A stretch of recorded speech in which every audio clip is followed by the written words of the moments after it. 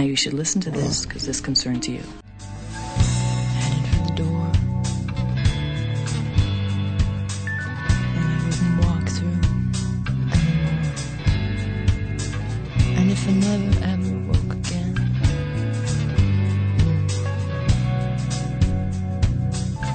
so was with it.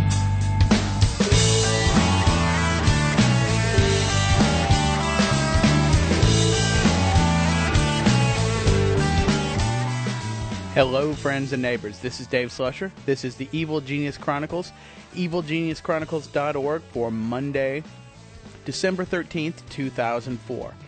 And once again, it's been like 5 days since the last one, and this was never my intention, and I actually sat down to record a podcast twice this weekend. But here's the deal. In the early days of doing this, I mentioned, and at the time, Adam mentioned the same thing, how our spouses would kind of walk by and give us the stink eye when we're doing this. What are you sitting there talking into a microphone for?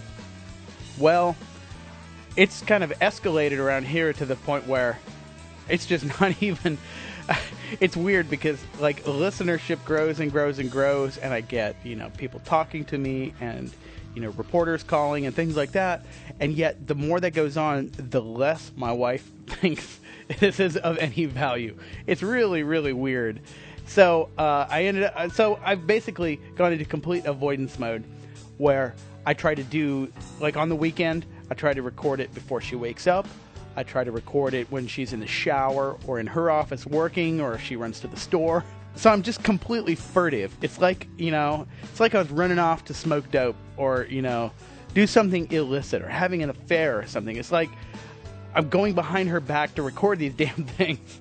It's like, oh, she's in the shower. I've got 25 minutes. I can record one. And so I started to do one. Let's see. I started to do one Sunday morning, and she woke up and just called the whole thing off. And then Sunday night, she kind of sequestered herself in her office, and she was doing some work. And I thought she was only going to be in there for a minute. She was in there for like an hour. And so at some point, I said, well, screw this. If she's going to be off in her office doing stuff, I'm going to record a podcast. So I took the time and got prepared and got ready. And I was 90 seconds in where I see her face at the window to my office giving me the stink eye. And I'm like, shit. So close calls, and both times just because I just said, she's going to make the little wave face through the window, then I'm just going to shut the whole thing down. I'll go out to the living room. So that was that. And so I wanted to put an episode out this weekend, and it just didn't happen. So I have been relating how here in Conway, South Carolina, it's been unseasonably warm. Not freakish, but it's been in the 70s for, I think, most of last week and maybe even the week before. Well, the kind of unseasonality is gone, and now we're kind of reverting back to seasonality. And while, it's not as cold here as it would have been in Chicago, I now have to wear a coat. I know there are people with worse privations in their existence, but, to me that's a setback, having to wear the coat.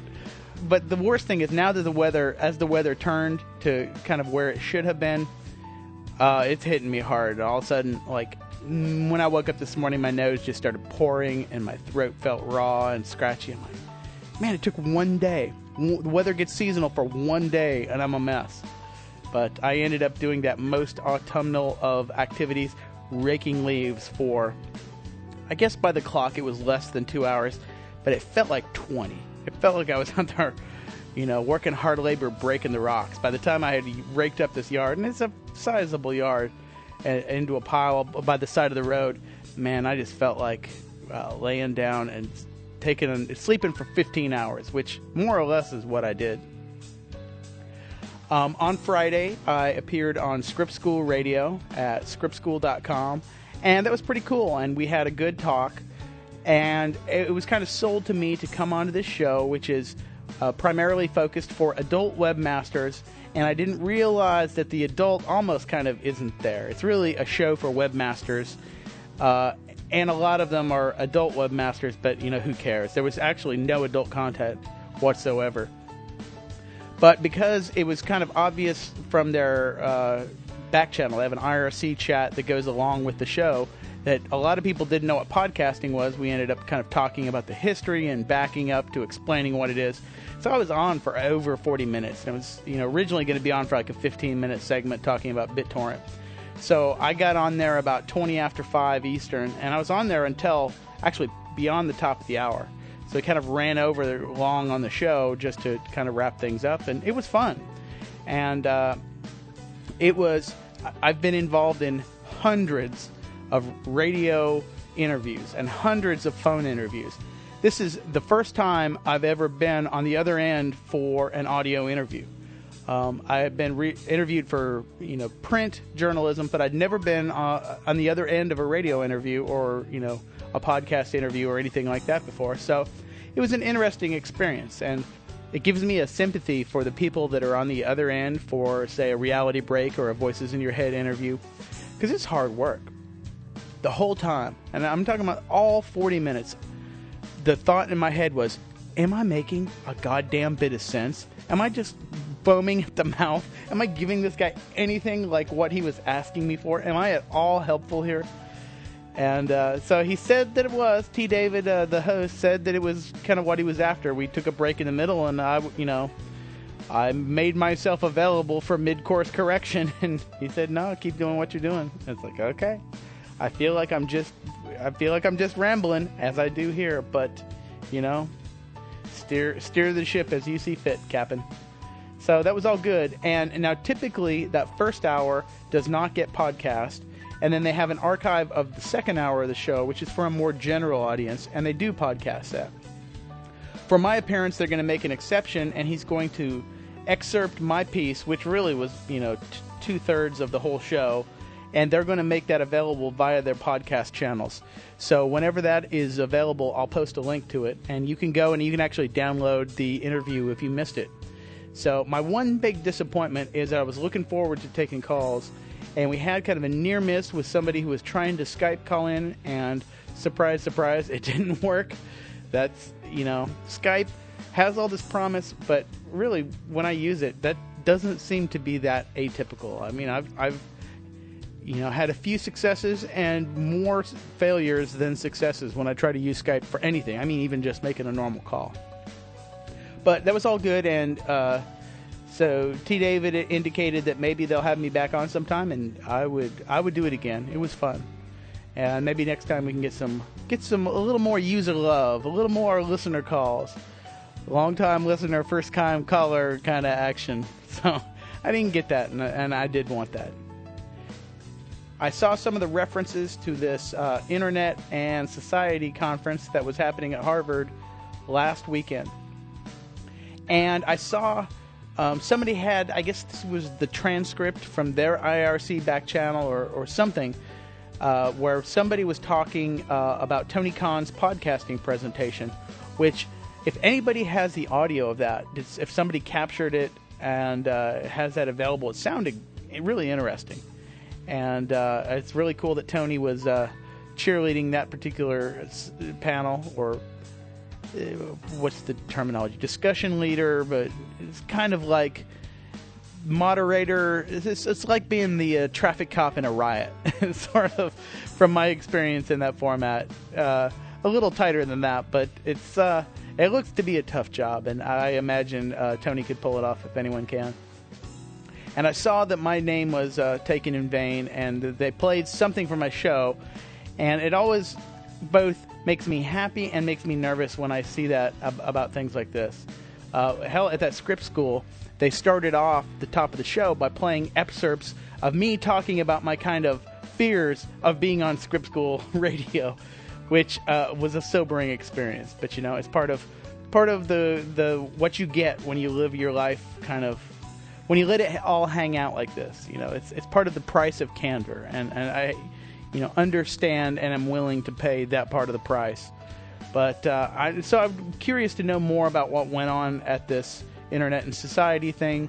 It sounds like it was kind of a combination of the BloggerCon unconference style for some of the sessions, and kind of your typical, 4, 5, 6 people on a panel addressing the audience for a lot of it. And So I'm just curious how, if anybody has that audio, please point me to it, because I would like to see that. I'm going to play a song here. I actually was going to play, I'm going to play two songs from the Comfort Stand Exotica collection, which was the very first Comfort Stand release, called Two Zombies Later. And again, this came from the Exotica mailing list. And so it's a 2 CD collection of songs, basically user created, or so people are on this mailing list for this kind of music, this Exotica, which is kind of retro, space age, Cocktail Nation era, music to listen to while you look at your Art Deco furniture kind of music. And when they put out the call for it, subscribers to the mailing list actually put out their own music, and they got enough to make a 2 CD compilation. And I believe that experience is part of what caused the formation of the Comfort Stand label. Here's a song from Don Tiki called "The Natives Are Restless" from the album Two Zombies Later. And listen to this, because this got a little bit of the Tom Jones in it. Listen to this and tell me if you agree with that. Don Tiki, "The Natives Are Restless."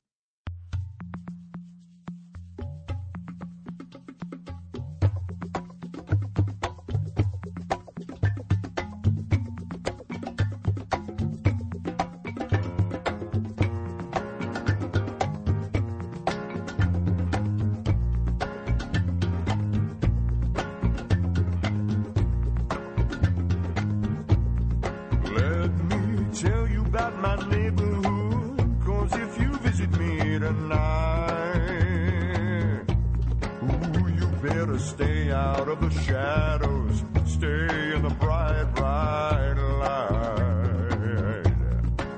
Don't take fright, the natives are restless tonight.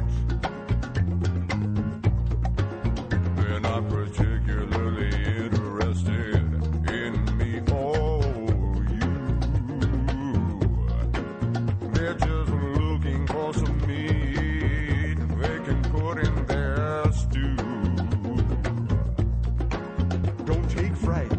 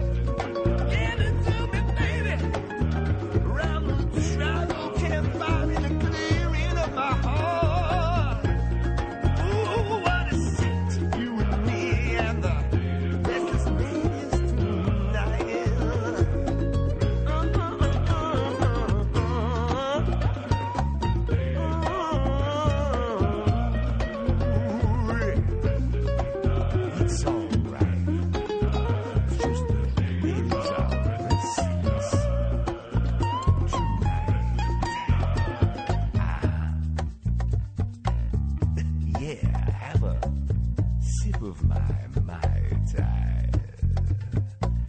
Chase it with a little cover combo for yours and my delight.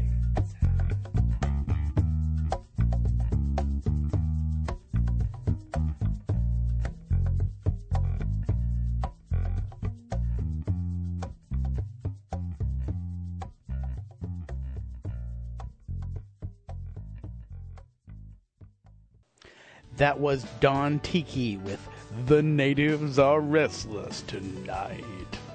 That was from the Comfort Stand release 2 Zombies Later, the collection of Exotica music.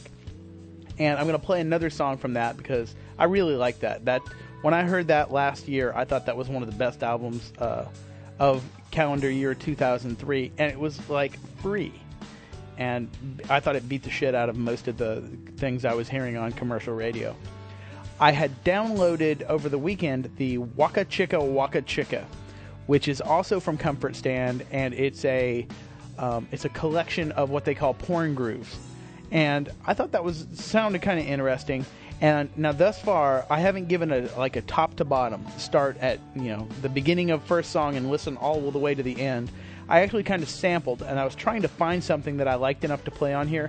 And I have to say that it just wasn't as interesting as it sounded like it would be.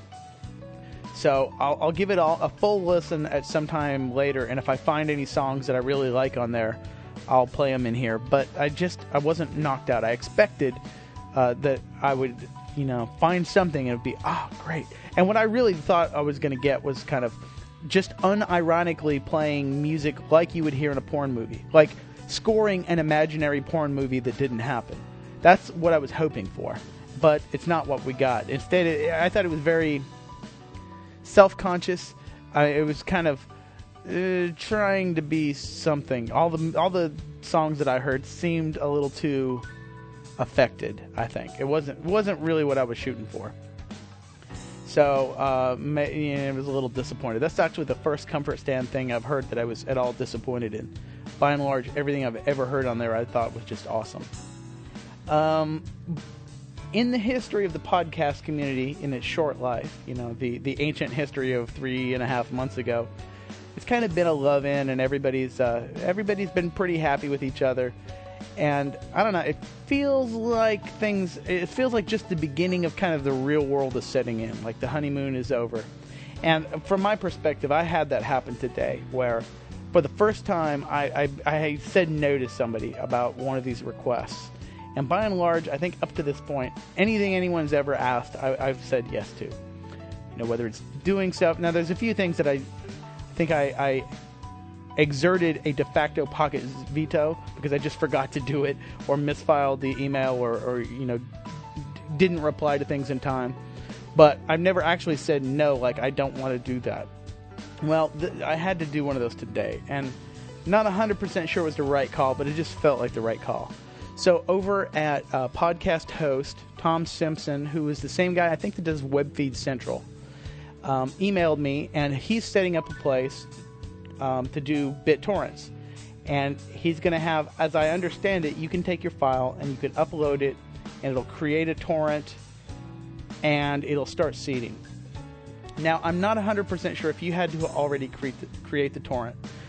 Not quite sure, but he asked if they could host my torrents, and I said no. And, well, let me back up. He actually said, he said something which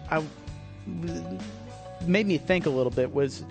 He was asking me, even though I have the Creative Commons license on my podcast, which I think, to me, kind of implied to me that he thinks he could have done it without permission. And I don't know if that is a broad reading of what I'm licensing with the Creative Commons, or if I'm misunderstanding it. I've got the non-commercial, share-alike attribution license on this.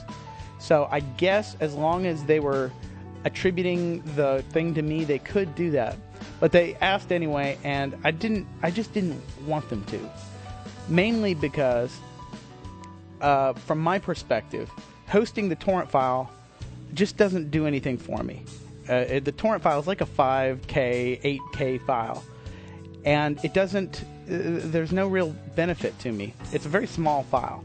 So for them to physically host the file for me, who cares? But what it does do is now it dilutes and makes kind of weird, where do you go to get the torrent file? Well, you could go here at my site, or you could go here, they have a copy of it. But what happens, as has happened, where I screwed up I screwed up something. Either had an egregious error in the MP3 and had to retract the whole thing. I had that happen like 2 or 3 episodes ago, where I was playing it back for myself and I heard a horrible mistake. So I immediately shut down my torrent, and like 5 or 10 people had gotten it. I immediately shut down my torrent and then, retracted the whole thing and, redid it and pushed it back out there. Well, if other people have mirrors of that torrent, that just gets that much harder, and so the loss of control doesn't buy me anything. So I might readdress this, or I might change my mind. And I also don't understand why these guys have to physically have the torrent file. I mean, why not just link to the torrent file? If they want to do whatever, if they want to be a central resource for torrents, why do they have to host the file? I didn't understand that part of it. But so I said no, and I don't know. I feel a little bit weaselly about it. I feel like, hey, Mr. Big Shot, who are you? And Mr. Big Shot won't let us host his torrent, but it just doesn't do anything for me. And at this stage of the game, I'd rather be cautious. I can always let them do it later, but it's hard to undo. So I'm going to be cautious and not start something that's hard to undo when I don't see any clear gain for it. I don't see any reason. I mean, I guess from their end, they want to be kind of the definitive hosting place, but that doesn't, I don't want to sound like a prick, but that doesn't really do anything for me. So, there you go. my little prick moment of the day, which, I'm sorry guys, it's just the decision for today. And then the last thing I'm going to talk about, I'll play that other song, and then we shall roll on. We shall all float on. I linked this, I blogged this on the text blog a couple days ago. This piece by Teresa Nielsen Hayden at Making Light. And she was talking about this movement to where this conservative group wants to ban all literature, like I think all movies, all literature, all TV from schools that has any positive portrayal of homosexuality.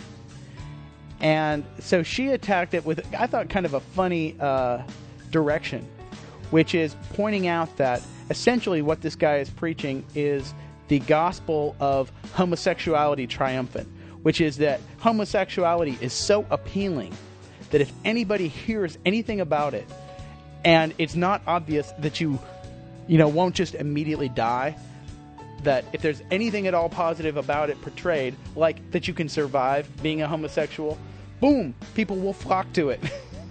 And that essentially what they're saying is that homosexuality wins. Homosexuality is a trump card, and that's why we have to prevent anybody from hearing any positive things about it. And that was an interesting front to kind of fight that philosophical battle.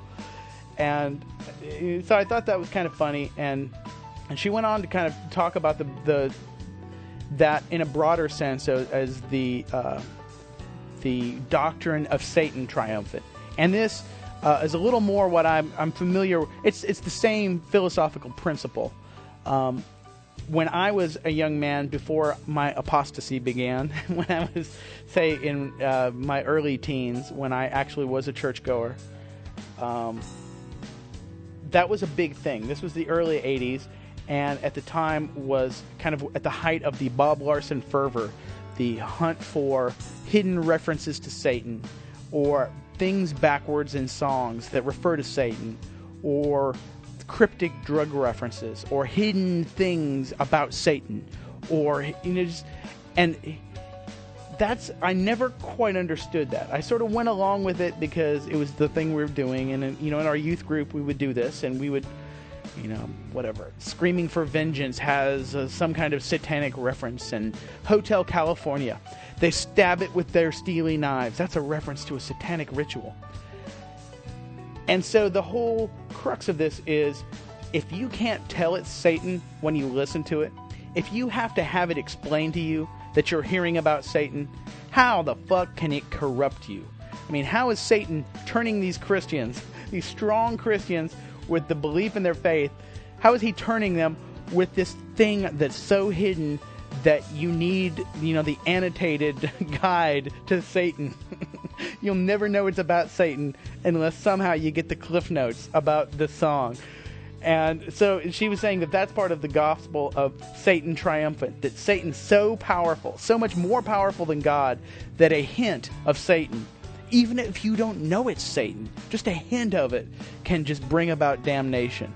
And I thought that was a very interesting way to kind of frame that issue.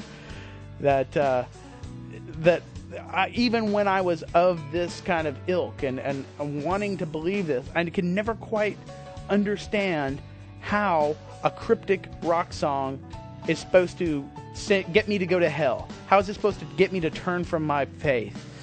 Oh, that line. When I hear it, I love God less. That doesn't happen. And some sort of, I guess the idea was going to be that there's this very subtle seduction of, Christians into the lifestyle because those steely knives sounded so great.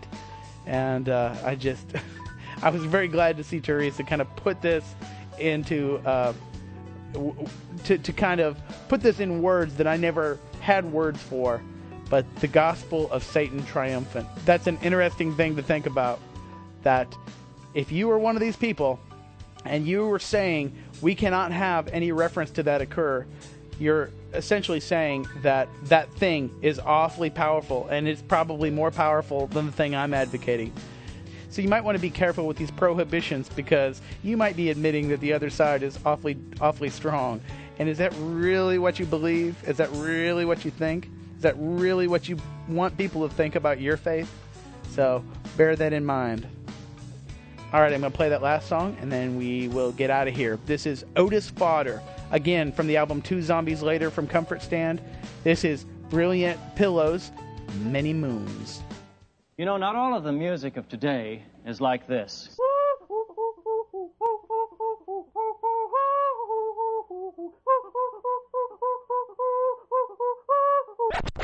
Some of it is like this.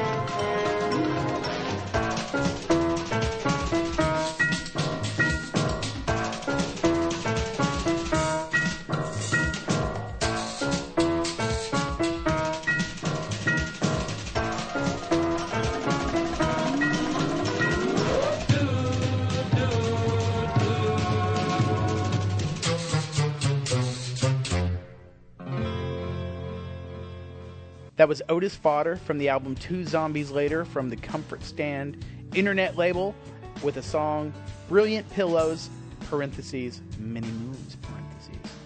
I don't know exactly what any of that means, but whatever. It's a good song. I like it.